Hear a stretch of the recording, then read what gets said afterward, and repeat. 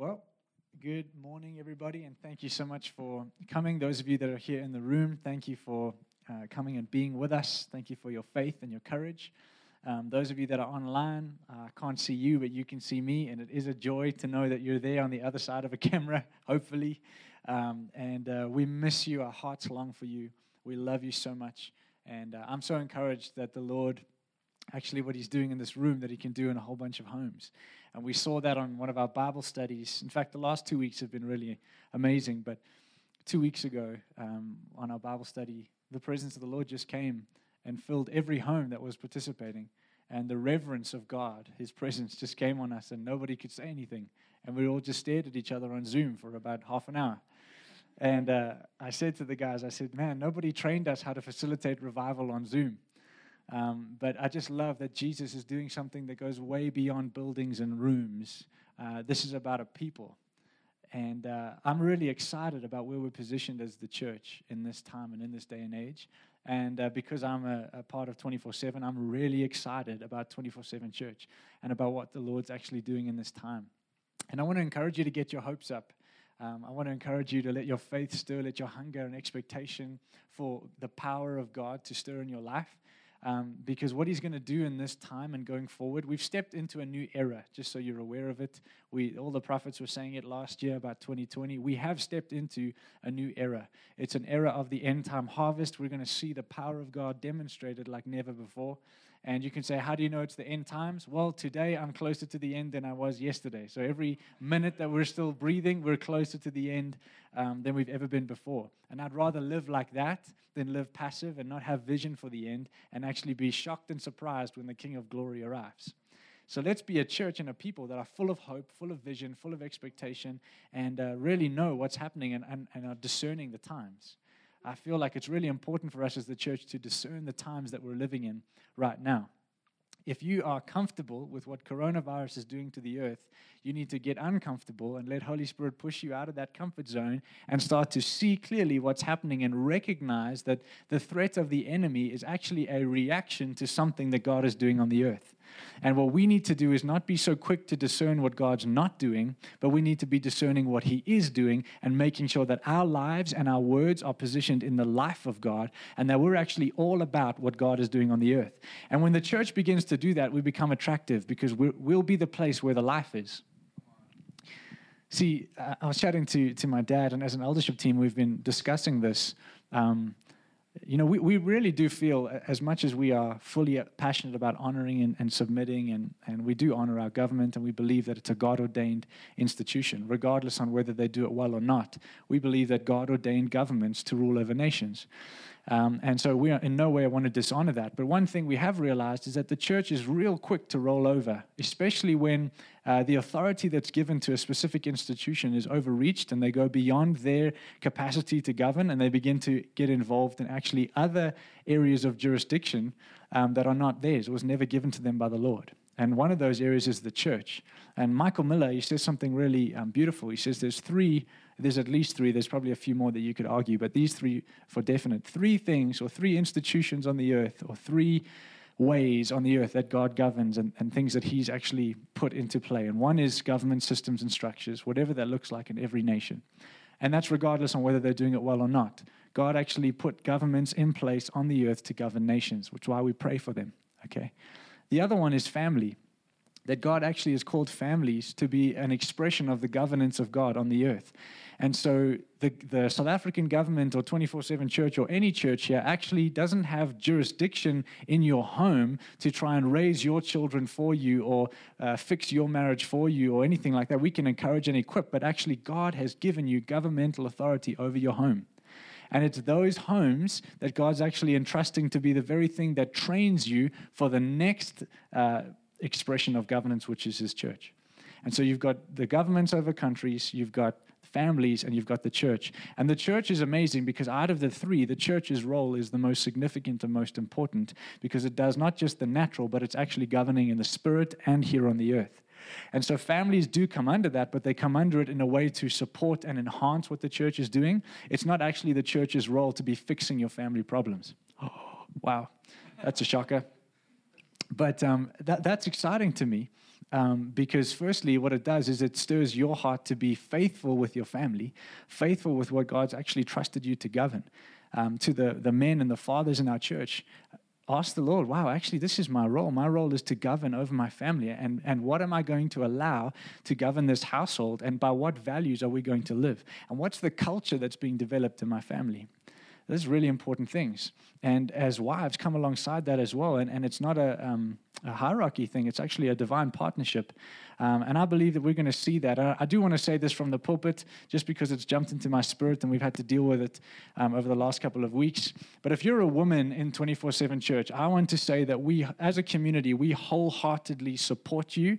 And we actually want you to know this. It's Women's Month, so I'm going to give it a bit of a rev. We want you to know that actually 24/7 Church will celebrate the callings, the mandates, and the giftings on men and women of God, regardless of whether you're male or female. You're a son or a daughter of the King, and we will celebrate that, recognize that, and encourage it in this house. And so we are not intimidated by women leaders. We are not intimidated by gifted women preachers, and even many daughters of God that will come through to plant many churches all over the world through this house. We're not intimidated. We're excited. So I'm saying that on the airwaves. I'm making a public declaration. We know what we believe. You're welcome to come in and talk to me about that. But I want you to know that God He's about family. And so this isn't about women's lib. I'm not about women's lib. It's an independent spirit. But what I am about is the family of God. And everybody has a seat at the table in the family of God. So I don't know why, but I just felt to say that.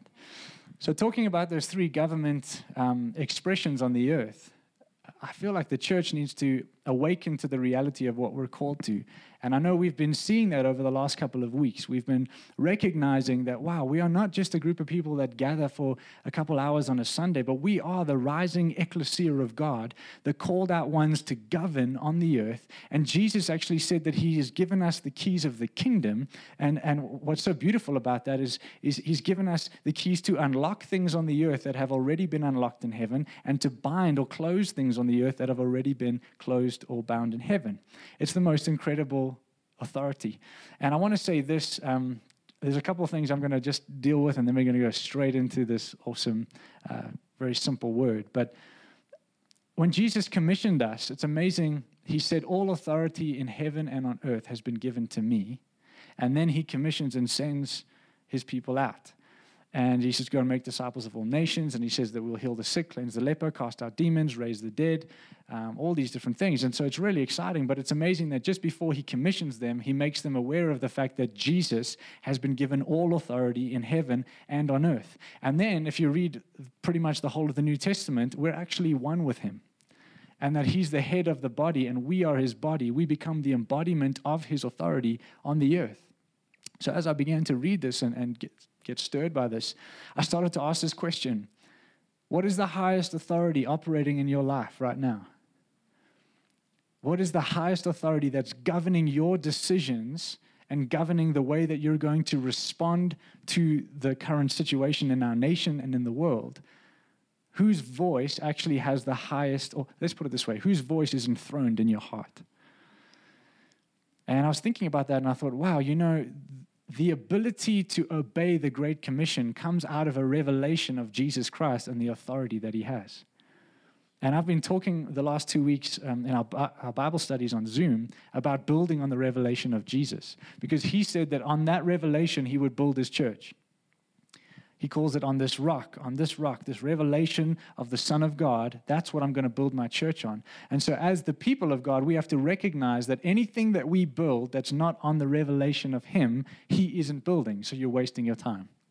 And I think what's been amazing about this time, I was talking to Izzy DeGiacini in the week, and she said, it's so funny. It's a really confusing, crazy time, but actually she feels like these are the greatest days we've ever lived in. Like He's restoring and renewing families. He's rebuilding His church the right way. That actually there's just so much that God's doing. There's so much life in this season. And what I'm so encouraged by about 24/7 Church is that, we just before the lockdown happened, we were kind of entering into our building phase, and we needed to get our fence up and all that.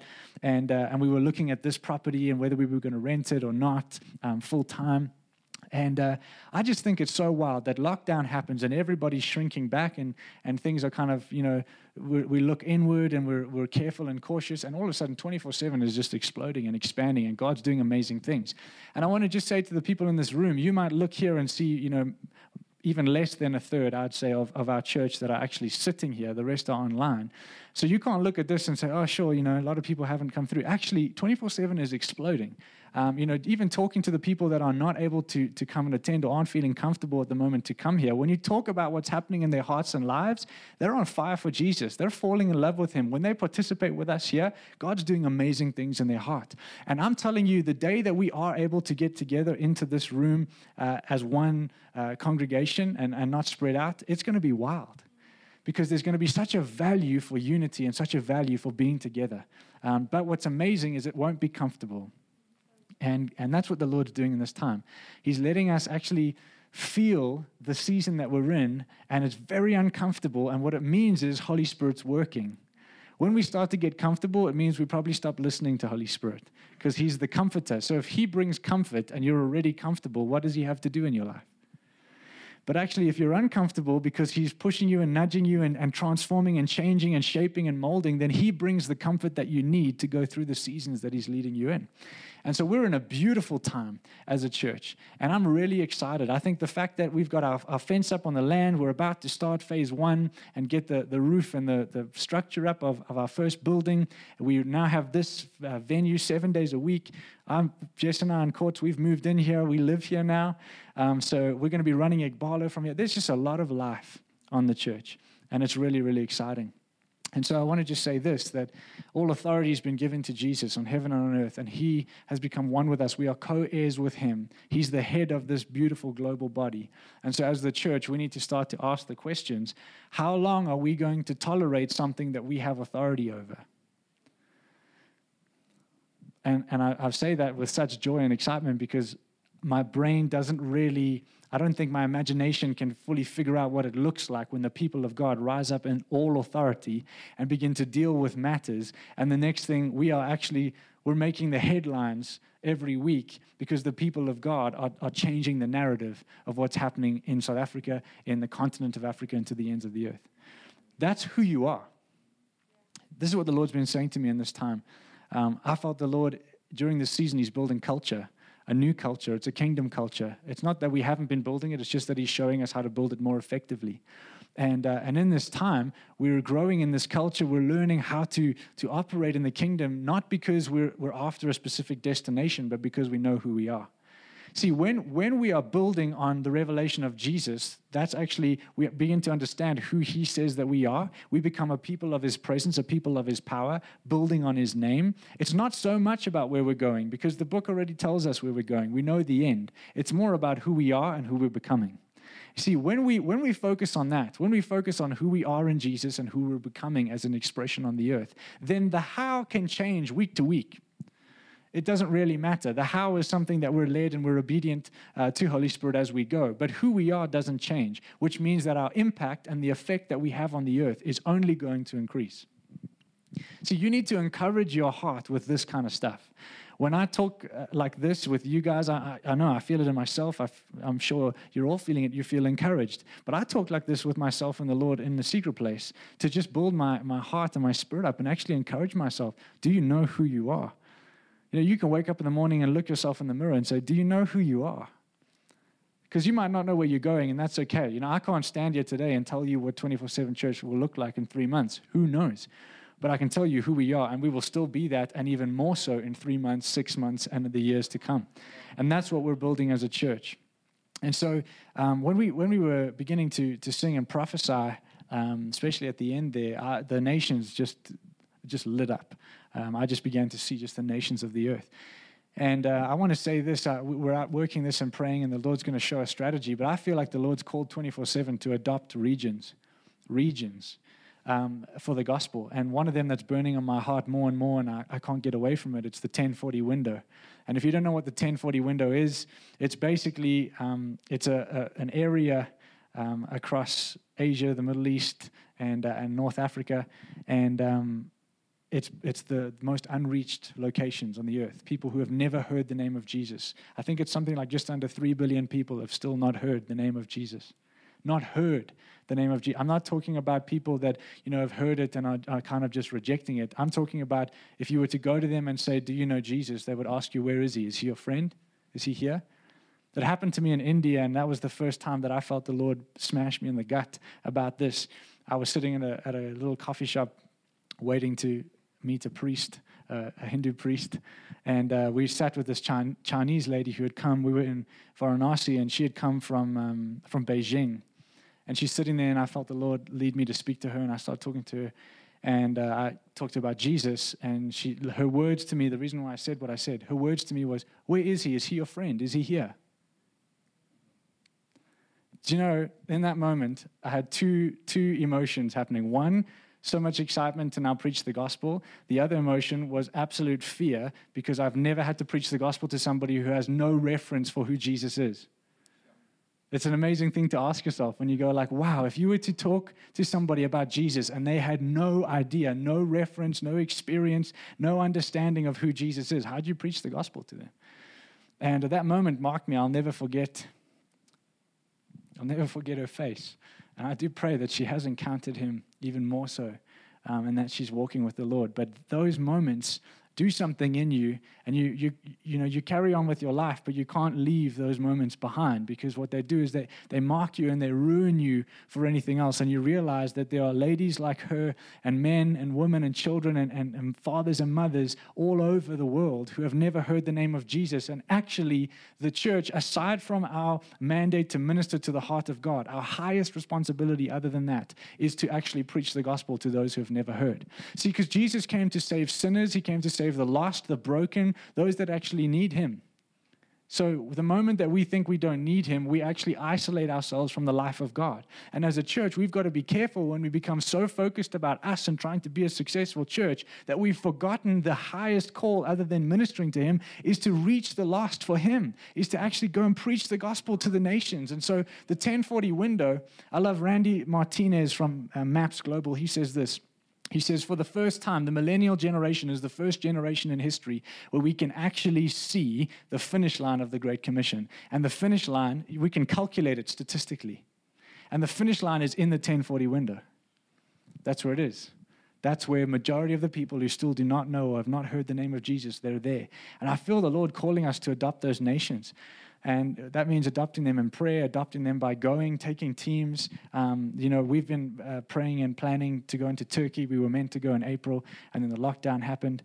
And we're ready to go. We're just waiting for the borders to open. But the Lord enlarged my vision during this time, and I saw it as something that Jessica and I were going to do. And the Lord was saying, I'm actually calling your community to adopt the region and to be ready to go.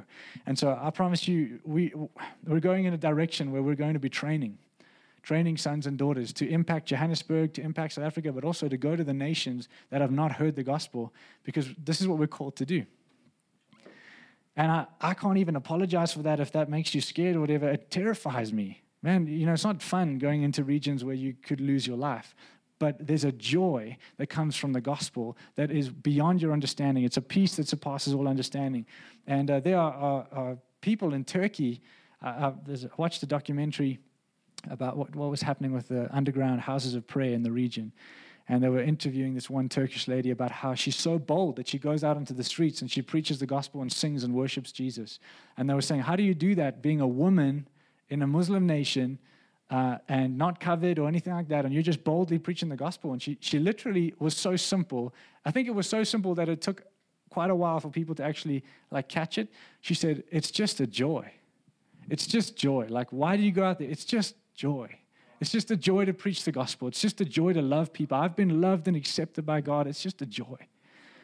And sometimes I think it's going to take us going there in order to come back and know what we're called to do here. Really, we pray this prayer, Lord, give me your heart. And I think what he does is he says, okay, if you want my heart, I'm going to show you people's faces and their names and tribes and tongues that you never even have cared about or thought about. And I'm going to show you what I care about. And actually, I want to show you that when this thing is finished and we go into eternity, into heaven with the Lord, that what's around his throne is every language, every tribe, and every tongue. Not just a bunch of English-speaking people in Johannesburg. And so as the church, we have to enlarge our vision and actually say, are we ready for every tribe, every nation, every tongue? Are we ready? Do we know what church looks like?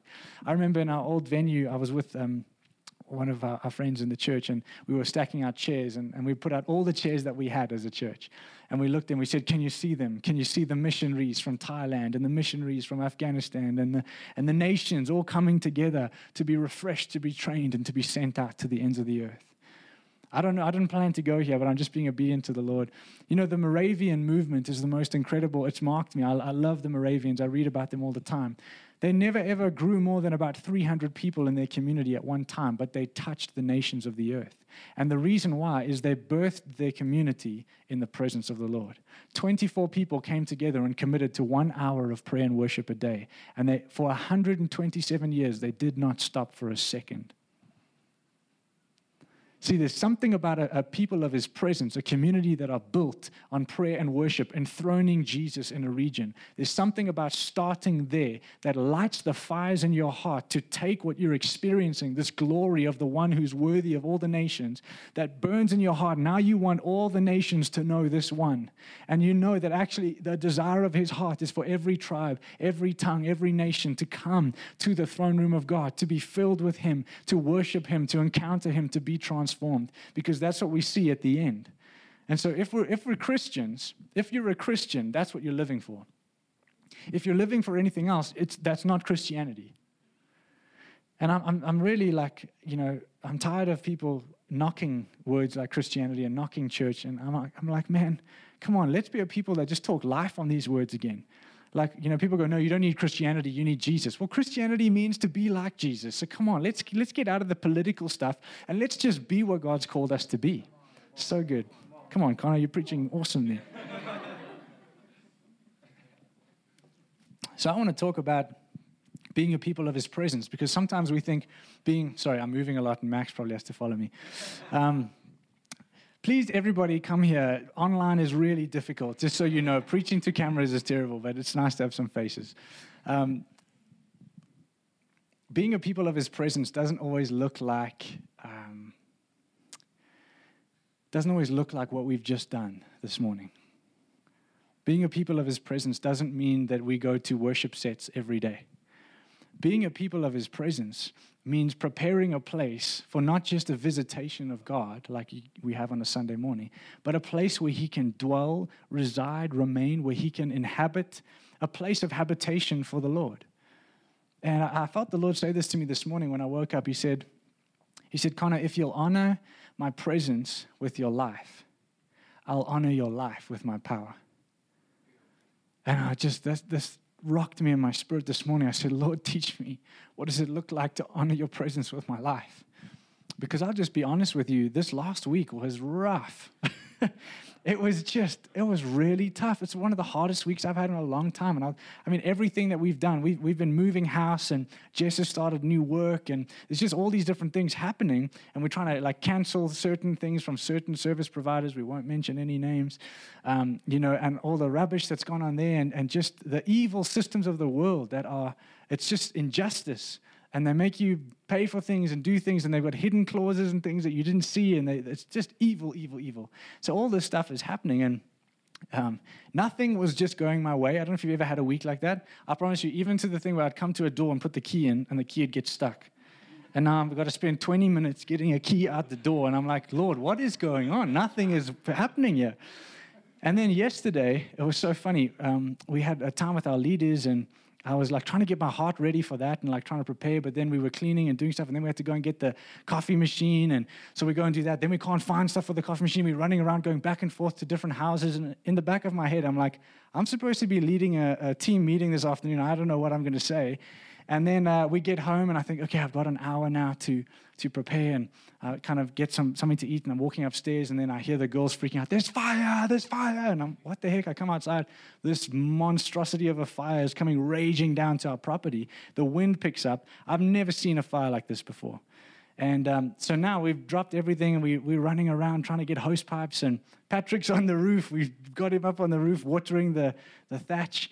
And the flames came, and when I saw them grow and they got real big, I started to get scared, because I realized, well, this is not a joke. And when I started to see the neighbors all panicking, and this thing was just flying, it came up against the wall on the side of this property, and there was probably, I think it's about 2.5 meters to our thatch, our dry thatch, and these flames are like just about the size of the house. And there came a moment when the fire came right up on the side of the house, and I'm standing there with a hose pipe, and Patrick's on the roof, and we're trying to wet the thatch. And I couldn't see anything. I couldn't see anything a meter in front of me. That's how the smoke came. And I felt the heat of this fire come up behind me. And having watched it jump the road here by our entrance, I started to panic, and I thought, oh, my word, here goes my house. Because if this thing, our little hose pipes trying to wet this thing, and they weren't even doing very well. But I just thought, oh, my word, here we go. And I actually Jess had given me a wet cloth, and I couldn't breathe, and I'm coughing, and I'm trying to carry on. I put this cloth over my face, and I just cried out to the Lord, and I just said, Lord, help me. I said, save this house, save my family. Like, this is all our stuff. It's everything that we own. And it was so amazing. I just prayed that, and I felt the Lord just say, speak to the fire. And I said, Lord, this fire, in Jesus' name, it will not touch this property. And I don't know, when you finish, go and have a little walk. It didn't even touch the grass on the outside of our fence, and it burned all the way around us. What was amazing is last night at 3:30, the Lord woke me up, and He said, I'm not in the wind, and I'm not in the fire.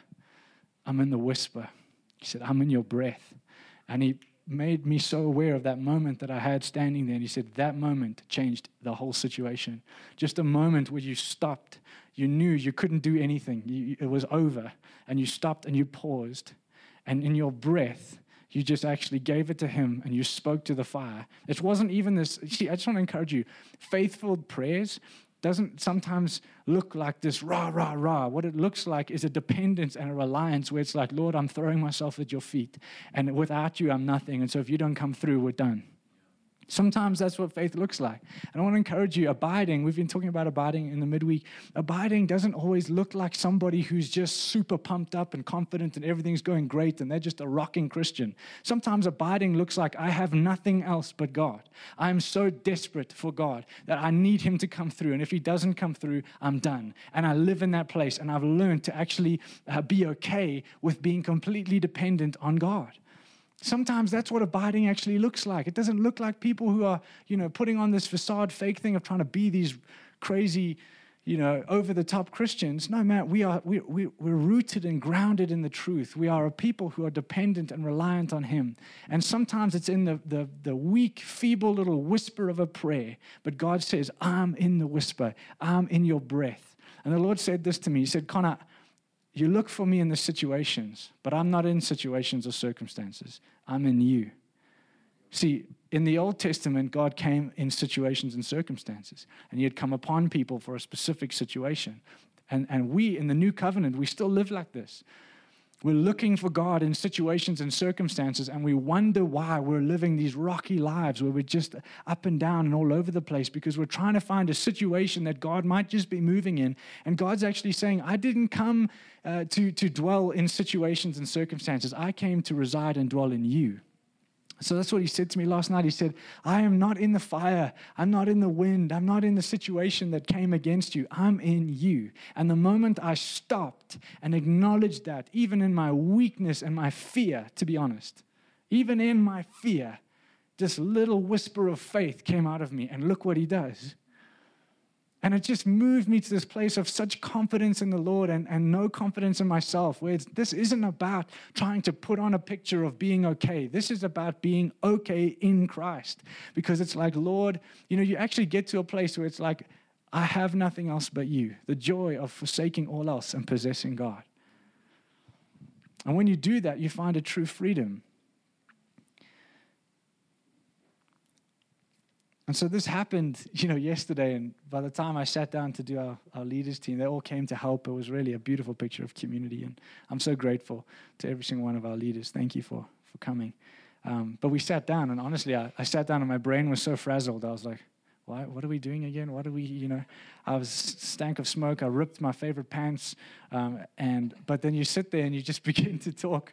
You just begin to talk about Jesus and talk about his presence and just love one another and celebrate each other, call out the gold in each other and get excited about what the Lord's doing. Because you see, we might not know exactly where we're going in the next couple of weeks, but we know who we are.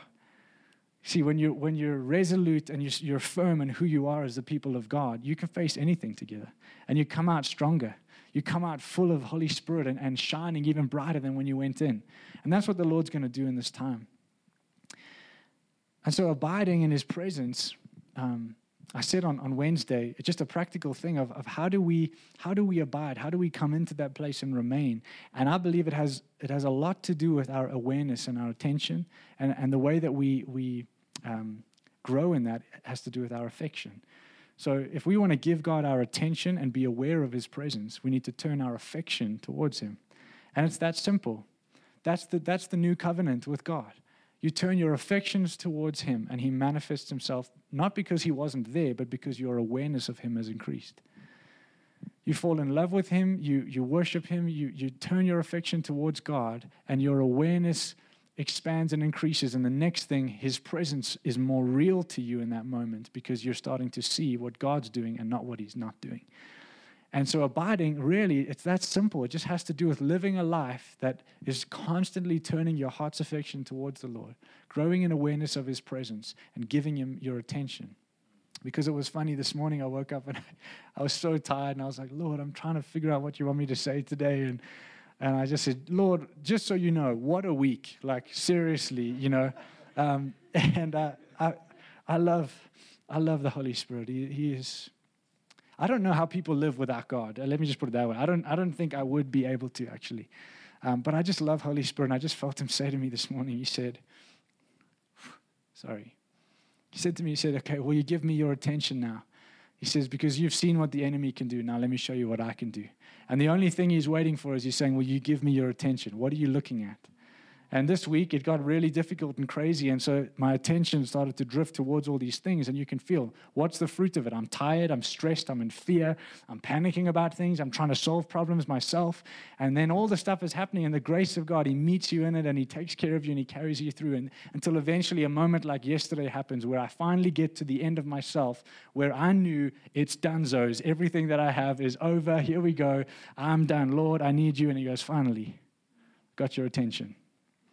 And he says to me, okay, I'm in your breath, so speak. I speak, boom. He takes care of the situation. Then this morning he says to me, will you give me your attention? You've seen what the enemy can do. Now let me show you what I can do. And I just feel that was an encouragement for us today. Is maybe even during this coronavirus time, you've been looking so much at what the enemy's doing, and the Lord's saying, will you give me your attention? Let me show you what I'm doing. Let me show you what I can do, because I promise you this, it'll blow your mind. This week, I have an expectation in my heart for a week like I've never had before. A week of power, a week of signs, wonders, miracles, encounters. We're launching at Barlow Coffee. I'm on fire for what God's doing in this community and in the nations, and I'm expectant for big things. Because we're a people of his presence, and if we honor his presence, he'll honor us with his power. I want to read a scripture out of Psalm 84. I'm going nowhere according to my notes, so we'll just fly together.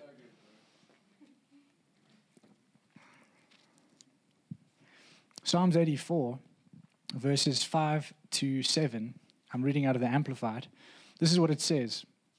It says, blessed and greatly favored is the man whose strength is in you, in whose heart are the highways to Zion.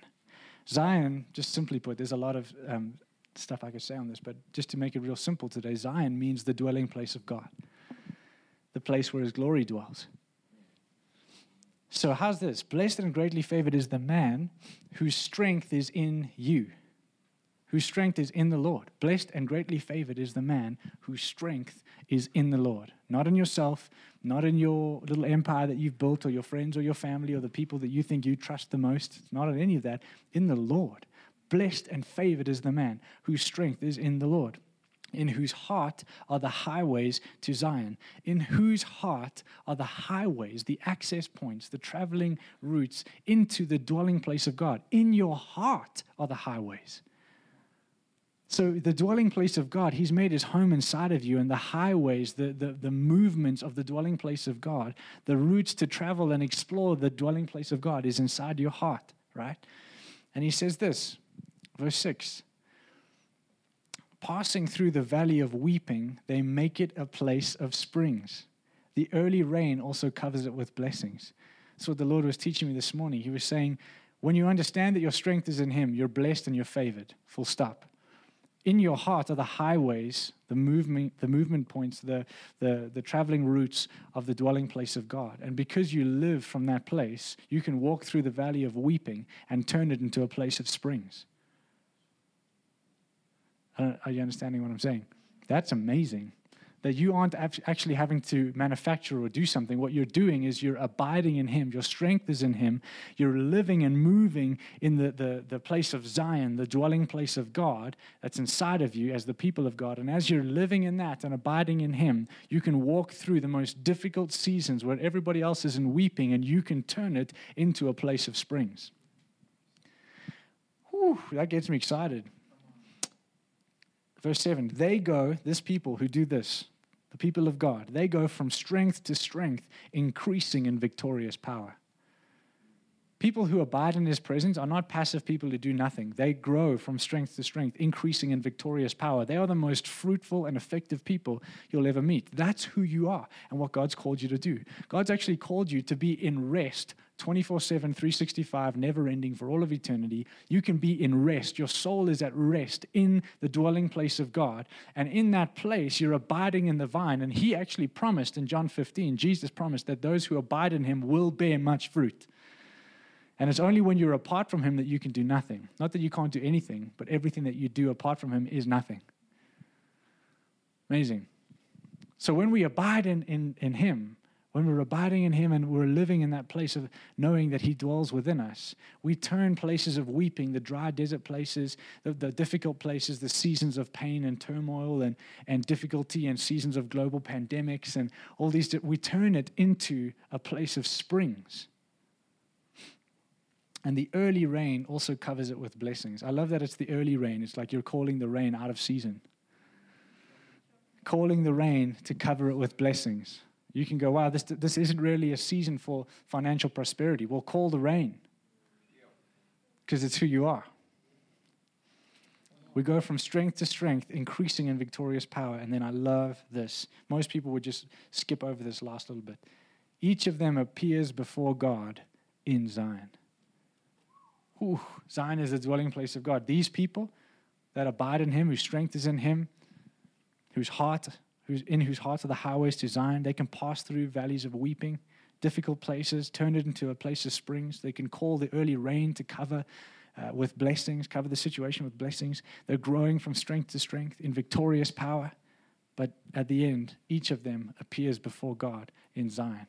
What's the end goal? It's the beginning, it's the fuel, and it's the finish line. I love Randy Martinez says that. It's the fuel and the finish line. It's face-to-face with the King. It's face-to-face with God. It's His presence. It's appearing before God in the dwelling place of God. That's incredible.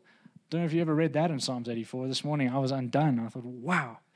I've read this so many times, but the Lord was just opening my heart and saying, actually, do you see that a people of my presence are a people of my power? A people of my presence are a people of the nations. A people of my presence are not bound by fear of a global disease. They're the solution and the answer to it. They're the ones that carry the authority that bring solutions to the situations that we face. And you know that the solutions that we're going to bring are not necessarily things that we have to think hard and come up with. You are the solution. You're becoming it. Everywhere that you go, you're bringing the kingdom of heaven into that situation. So I have these expectations. Like if I'm talking to business people, I might not really understand the business situation that they're in, but because I'm in the room, I bring solutions with me. So because you're around me, you're going to get solutions. Just a practical example. Do you understand what I'm saying? You are the solution. You bring the authority of Jesus, who has all authority on heaven and on earth with you. He's inside of you. You've become one with Him. I was going to get into it today, but I probably won't because for the sake of time. But there's this interesting verse in Revelations 3:7 that talks about Jesus, the one who holds the key of David. And what he opens, no one can shut, and what he shuts, no one can open. And this key of David, it's also mentioned in Isaiah 22:22. And it says that God will set on his shoulder. The person he's talking about is Eliakim, who's a type of Jesus. He's a. When I say type of Jesus, some of you might not know what I mean. He is a symbol or an example of Jesus. It's a prophetic declaration of Jesus, and so he says God will set on his shoulder the key of David, on his shoulder. Well, where's his shoulder? It's in the body of Christ. And so the key of David that's in the hands of Jesus has been set on his shoulder, which is us, the body of Christ, that we're called to carry this key of David. And we're going to get into this over the next coming weeks because we're going to preach into what it means to be a people of his presence. But the key of David is interesting. Basically, it's this. It's a life of divine access. And I love that it's named after David because there was something about David that was different to anyone else in the Old Covenant. And it's his heart. And God calls him a man after his own heart. Why? What's the heart of God for man? Reconciliation, oneness, and intimacy. That's the heart of God. And David was a man after God's own heart. He was going after intimacy with God. His greatest longing was to be fully reconciled, that he could come into his presence and actually encounter him in fullness and never leave his presence. That's why he would pray, like in Psalm 51, don't take your presence from me. Don't take your Holy Spirit from me. His greatest desire, even as a king over a really successful nation, was the presence of God. Even so much so that he accessed a covenant outside of the law. He accessed the Abrahamic covenant, a covenant of grace, while the law was actually on everybody else. He so touched the heart of God that the law actually didn't apply to him in the areas that it should have. It blows my mind when you study the life of David. The audacity, you almost go like, oh my word, have you read the law? You can't do that. But he would do it. Things like go in and eat the holy bread. That was, according to the law, you can't do that. And David would do these kinds of things, but because he knew that this here was just a shadow, he actually knew the one that had put that in place so that we would realize our need for the Savior. And David was after this thing that he knew was God's desire. And David knew, and he prophesied it in the Psalms, what was coming. And David in that time was going, Lord, I will not be left out of this. I want that. So much so that he actually takes it too far, and he tries to move the Ark of the Covenant on a cart or a wagon, and it like wobbles, whatever, and one of his friends actually dies trying to save it and protect it because he touches it and he's not supposed to touch it. And I'll tell you why, because the presence of God was not meant to be carried on wagons that are made by man. It was meant to be carried on the shoulders of men and women of God who know how to carry his presence. See, moving his presence wasn't the problem. It's how you do it. We are not called to push and pull the presence of God. We're called to let it rest on our shoulders and carry it with grace. And so David learned this, and it's amazing that if you read Psalm 24, the first thing that David did as king, actually, Psalm 24 is in the context of when he brought the Ark of the Covenant and he put it in a tent, and he invited the whole nation to come and worship him, worship the Lord. And which wasn't supposed to happen. You're supposed to go to the temple, and there's a specific way that it happens with the priests and whatever. And he just says, I'm putting it in a tent. Everybody come, let's just worship God. It's wild. And he employs over 4,000 musicians and worshipers or whatever to give day and night 24/7 prayer and worship for the Lord. There's something about this man that we have to catch. We have to understand, because Jesus names this key after David, the key of David, and it's divine access to the life of Christ. And it's only found. David was pursuing something that's only found in the hands of Jesus. And now Jesus has taken that. He's unlocked what nobody else could unlock, a life of divine access to God, reconciliation with God, the heart of God manifested in his people. Jesus has unlocked it. And what he has opened, nobody can shut. But not only that, that same key of David relates to the keys of the kingdom, that now he's given that to us as his body, and we can go and unlock what's been unlocked in heaven, the kingdom of heaven invading earth, and we can lock what's not in heaven and silence the work of the enemy. And so a people of his presence are a people of his kingdom. Now, what I've just said probably goes straight over your head because it's a lot, but we can actually teach into this. I've meant to do it today, but we've got a whole bunch of notes on the key of David, and I want to talk about what it means to live a life of divine access, true abiding in him, and what that looks like on the earth. Because actually, living in his presence 24/7 is a life of governance on the earth. And that's how we rule and reign here, is actually that we're abiding in his presence and we bring the kingdom of heaven everywhere that we go. Does that make sense? Are you with me? And so I want to encourage you with this.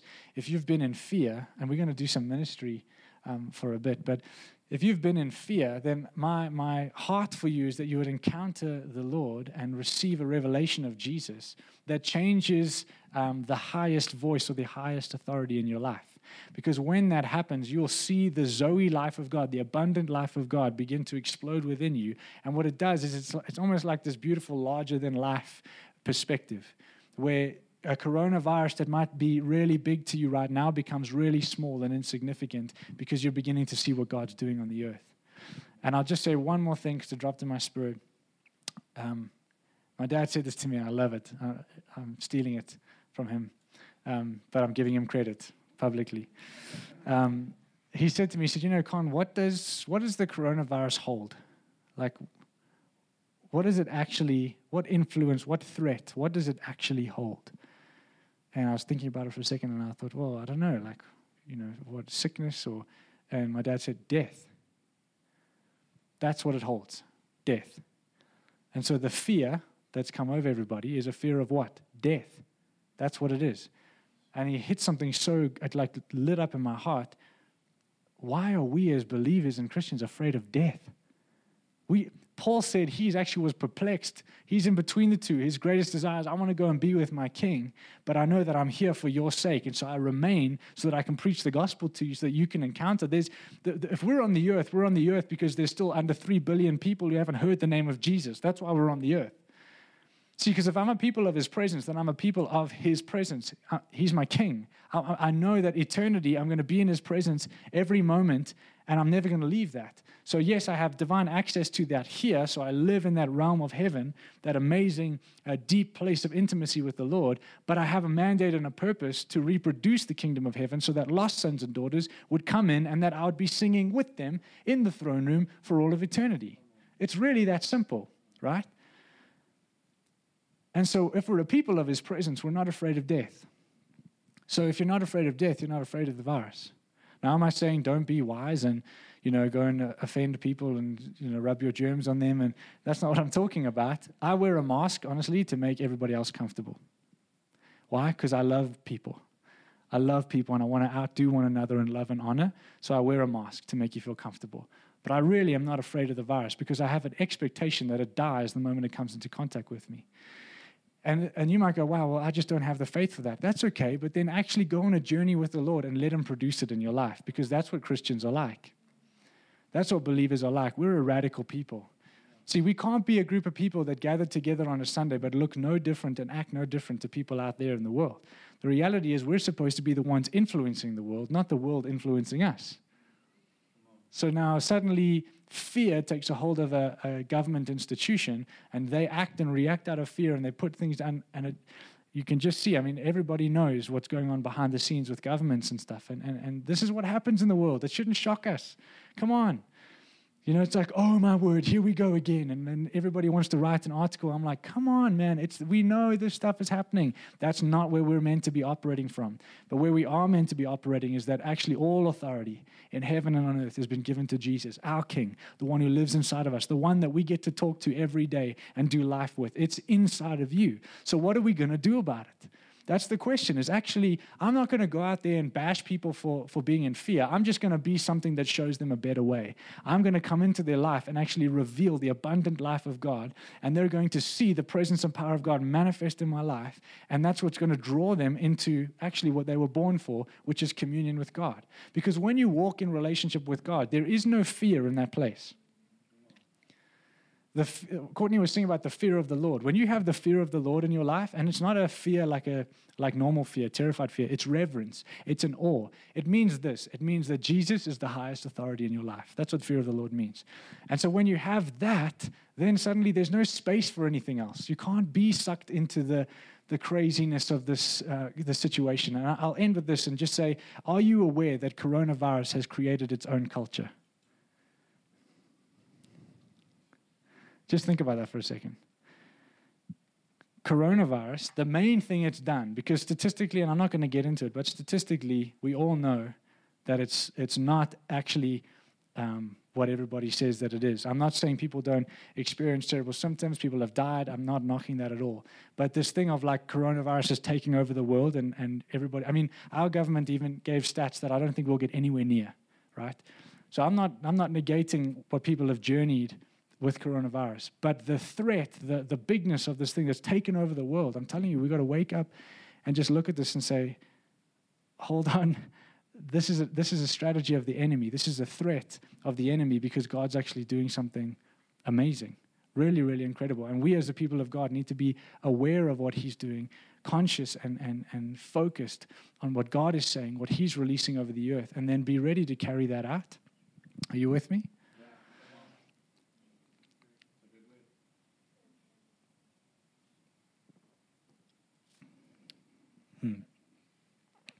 So I felt 2 weeks ago that there would be such a weighty presence and glory of the Lord that's going to come upon our community here in this room and those that are at home for now, because you're coming.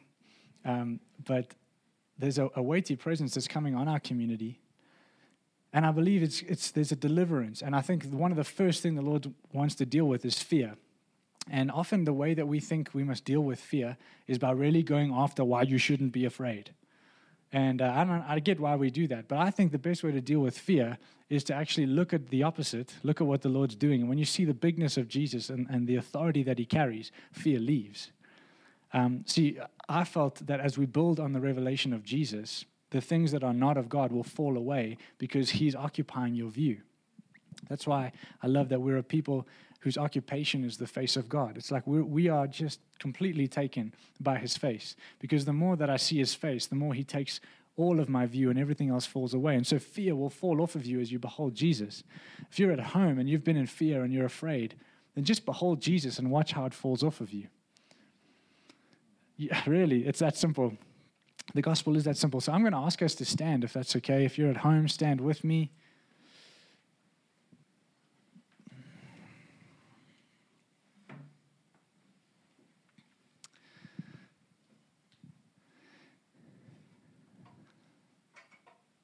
Okay, let's start there. If you're a person who has really been struggling with fear in this season, and what I mean by that is to do with coronavirus and the effects of coronavirus, whether that's financially, relationally, whatever it is. If you have been really struggling with fear during this season, I just want you to put your hand on your heart, and I just want to pray and release just the Spirit of God over your life, that actually right now, this morning, that you'd experience a touch from heaven, a kiss from the Father that sets you free from fear that has crippled you in this season. Because the Lord actually says this over you if you've been in fear. He says, actually, I want to remind you that you're my child. You're not my servant. You're not my slave. You're my child. I love you as a father loves his children. And what he's actually saying to you this morning is he's saying, I am inviting you and I'm welcoming you into my presence, into my fullness, into my life, into my provision, into my protection. And as you come into that place, it's not that you have to have this thing all figured out, but that you come in and you yield and you surrender. And as you become dependent on me, I will fulfill and exceed your greatest expectations of me. And I will reveal my character to you in ways that you have never seen me or known me. And so I just feel the Lord saying this, that if you will enthrone me in your heart, I will remove fear from your life. If you will enthrone me and behold me in your life, fear will have no hold on you. And so I release the presence and power of God on every single person here in this room, those that are at home, that have been in fear, that have been struggling with this season and this time. Father, I pray for the revealing of Jesus, King of glory, King of kings, Lord of lords. All authority has been given to you. And so we thank you, Jesus, right now that you set your church free. Set them free, Lord, from the captivity that they've been in, the bondage of fear. And I just thank you for that right now, in Jesus' name. There's another group of people that I feel the Lord's ministering to, and those are people who have had deep struggles with sin, whether it's addictions or mindsets, depression, anxiety, bipolar, mental illnesses, anything like that. It's a deep-rooted struggle. And I just feel for those people, the joy of the Lord is your strength. And actually the joy of his presence is setting you free right now. I just want I want you to hear this, that God is not asking you to deal with your problem. He's asking you to look at him. And as you look at him, the Lord doesn't just deal with your problem. He removes it as far as east is from the west. He makes it so far away from you that it has no say, no voice, or no part to play in your identity as a son or daughter of God. And so right now, in the name of Jesus, mental illness is being healed in the people of God in 24/7 Church. I just break the power of bipolar. I break the power of depression and anxiety. And I thank you that it's replaced right now with the peace of God that surpasses all understanding in Jesus' name. In Jesus' name. Thank you, Holy Spirit. So we just release that. We release a deep work of your presence and your spirit, a new realm of liberty, freedom, and righteousness in the church, that the kingdom of heaven, the kingdom of God is going to be within us and around us, because it's the kingdom of God inside of us that becomes the kingdom of God around us. And so I pray for a fresh reality of the kingdom of God inside of people's hearts and lives right now. I also feel that there's people that when we talk like this and you hear us share that you don't know Jesus in this way. And I believe that there'll be people, whether they're here in this room or whether they're watching online, that have not submitted, surrendered, and given their entire life to Jesus. And I'm calling you now to come home to the presence of your Father, to the presence of the Lord. And I'm saying you have a family to belong to, but more than that, you're coming into a kingdom where your Father is the King and Jesus is ruling and reigning, and you've been made a co-heir with him. And he wants to say this: I have not just forgiven your sins, but I have given you a new nature that will produce fruit in your life that you didn't think possible. For that person who has been addicted to pornography for so long, thinking that you'll never find freedom, the Lord is saying, I didn't just come to forgive that sin. I came to give you a new nature and to change your perspective, to give you a perspective of value and worth for people that you've never had before. And so even now, right now, as I've said that stronghold of pornography and lust has lifted off of the community, off of people that have struggled with that. I thank you, Lord, that there is no hidden sin that scares you or intimidates you, because all of it looks the same to you. It's just an obstacle against intimacy. And so the Lord is saying, my goal and my heart for you is intimacy and oneness. Thank you, Holy Spirit. Thank you, Holy Spirit. Thank you, Holy Spirit. I also just see there's a woman or multiple women who have really struggled with self-worth. And you cling to so many different things to make yourself feel better about it. You're looking to fill an empty space inside of you that you don't think you are worthy. You don't think that you're actually lovable. I just see the Lord speaking to you now, and he's putting a crown on your head, and he's saying, actually, you're a princess, you're my daughter. And he's saying, actually, you will not find this anywhere else, but you'll find it in my presence. You'll find wholeness, you'll find peace, you'll find purpose, identity. You'll find love, true love, the only true love that you'll ever experience. You'll find it now in his presence. So let the arms of the Father wrap around you as daughters. In Jesus' name, in Jesus' name. And I just see maybe one more thing. I just see the Lord restoring and rebuilding marriages. Father, I thank you right now, Lord, that marriage is the beautiful covenant, the closest covenant that we can have with another person that relates to our covenant with God.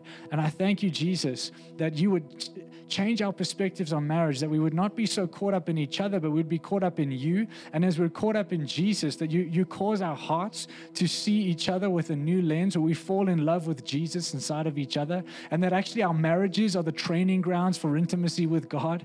And that even while we're here on the earth, if we make Jesus the center of our marriages, then there is such space for us to grow in him, such space for us to learn how to love, that as we come into eternity forever beholding the King, that we will understand intimacy with the Lord. And so I just pray for marriages, Lord, that you would change, if people have built on foundations that are not the right foundations, that this morning there is a divine, beautiful redemption that's happening in marriages, where you are making the revelation of Jesus the foundation. And I just speak it now, that old things have passed away. Behold, new things the Lord now declares in your marriage. And that actually the pain and the hurt and the things of the past are falling away. And even right now, in your heart, you're able to look at your spouse with new eyes, that God's giving you new eyes for your spouse, that you will see them the way that Jesus sees them, that you will honor them the way that Jesus honors them. And so I release that over marriages in Jesus' name. And Father, I go after healing right now. If there's anybody in this room or online that has any form of pain, sickness, disease, or infirmity, I thank you, Holy Spirit, right now. By the power of the blood of Jesus and the anointing of the Holy Spirit, I release healing. I release creative miracles. I release rest and peace over people that are struggling with sleep. I thank you for spines straightening up. I thank you for muscles relaxing. I thank you for legs growing out. I thank you, Holy Spirit, for organs being reset and brand new organs, Lord, that you're creating in people's bodies. I thank you for stomachs. I thank you, Lord Jesus, where people have had problems with food. Lord Jesus, that even right now, that you'll heal them in the name of Jesus. We release that right now in Jesus' name, in Jesus' name, in Jesus' name, in Jesus' name, in Jesus' name. Thank you, Holy Spirit. Thank you, Holy Spirit. Thank you, Holy Spirit. And Lord, I just release the rest of God over your church. That we breathe you in, that you are not in the situations, you're in us. That even as Elijah stood at that cave and there was the earthquake and there was the wind and there was the fire, and you weren't in any of them, Lord, you were in the whisper. And Lord, what that means is you're in the breath. So I just pray this morning for us, Lord, that we would recognize and acknowledge that you're inside of us. You're the whisper. You're in our breath. And that we need to stop looking for you in situations and start finding you in us and realizing that you have put the solution in us. And as we just speak, even if it's not the most, bold and crazy statement, but it's just a little whisper of faith, that you move, that all of heaven responds to that small little whisper of faith, and that you do what you are called and what you have promised over us, Lord, as an inheritance, that you do that in our lives. So I just thank you for what you're doing in our community. What an absolute joy. What a privilege. Father, we are a people of your presence, but we're also learning how to be that. And we don't claim to have it figured out. We're just excited to keep growing, to keep going forward into you. What a beautiful community, Lord. What a beautiful community. Father, I just thank you for those that are online. Lord, I bless them. I thank you for just your anointing and your presence that's been here today, that it would touch every single one of them. And if you're watching right now and you're looking at me, I bless you in the name of Jesus. And I release the power of God into your home, that this would not just be like watching a TV show, but that you would actually experience God right now, that he would touch you in such a tangible way, and that you would be changed forever. And I just release the invitation of God to every person watching to come in closer, to come in deeper, to come into oneness. And I thank you for fear leaving the church in Jesus' name. So those of you that are online, we love you, we bless you, we celebrate you, and we can't wait to see your faces. God's doing amazing things in this time. Love you guys so much. Bless you.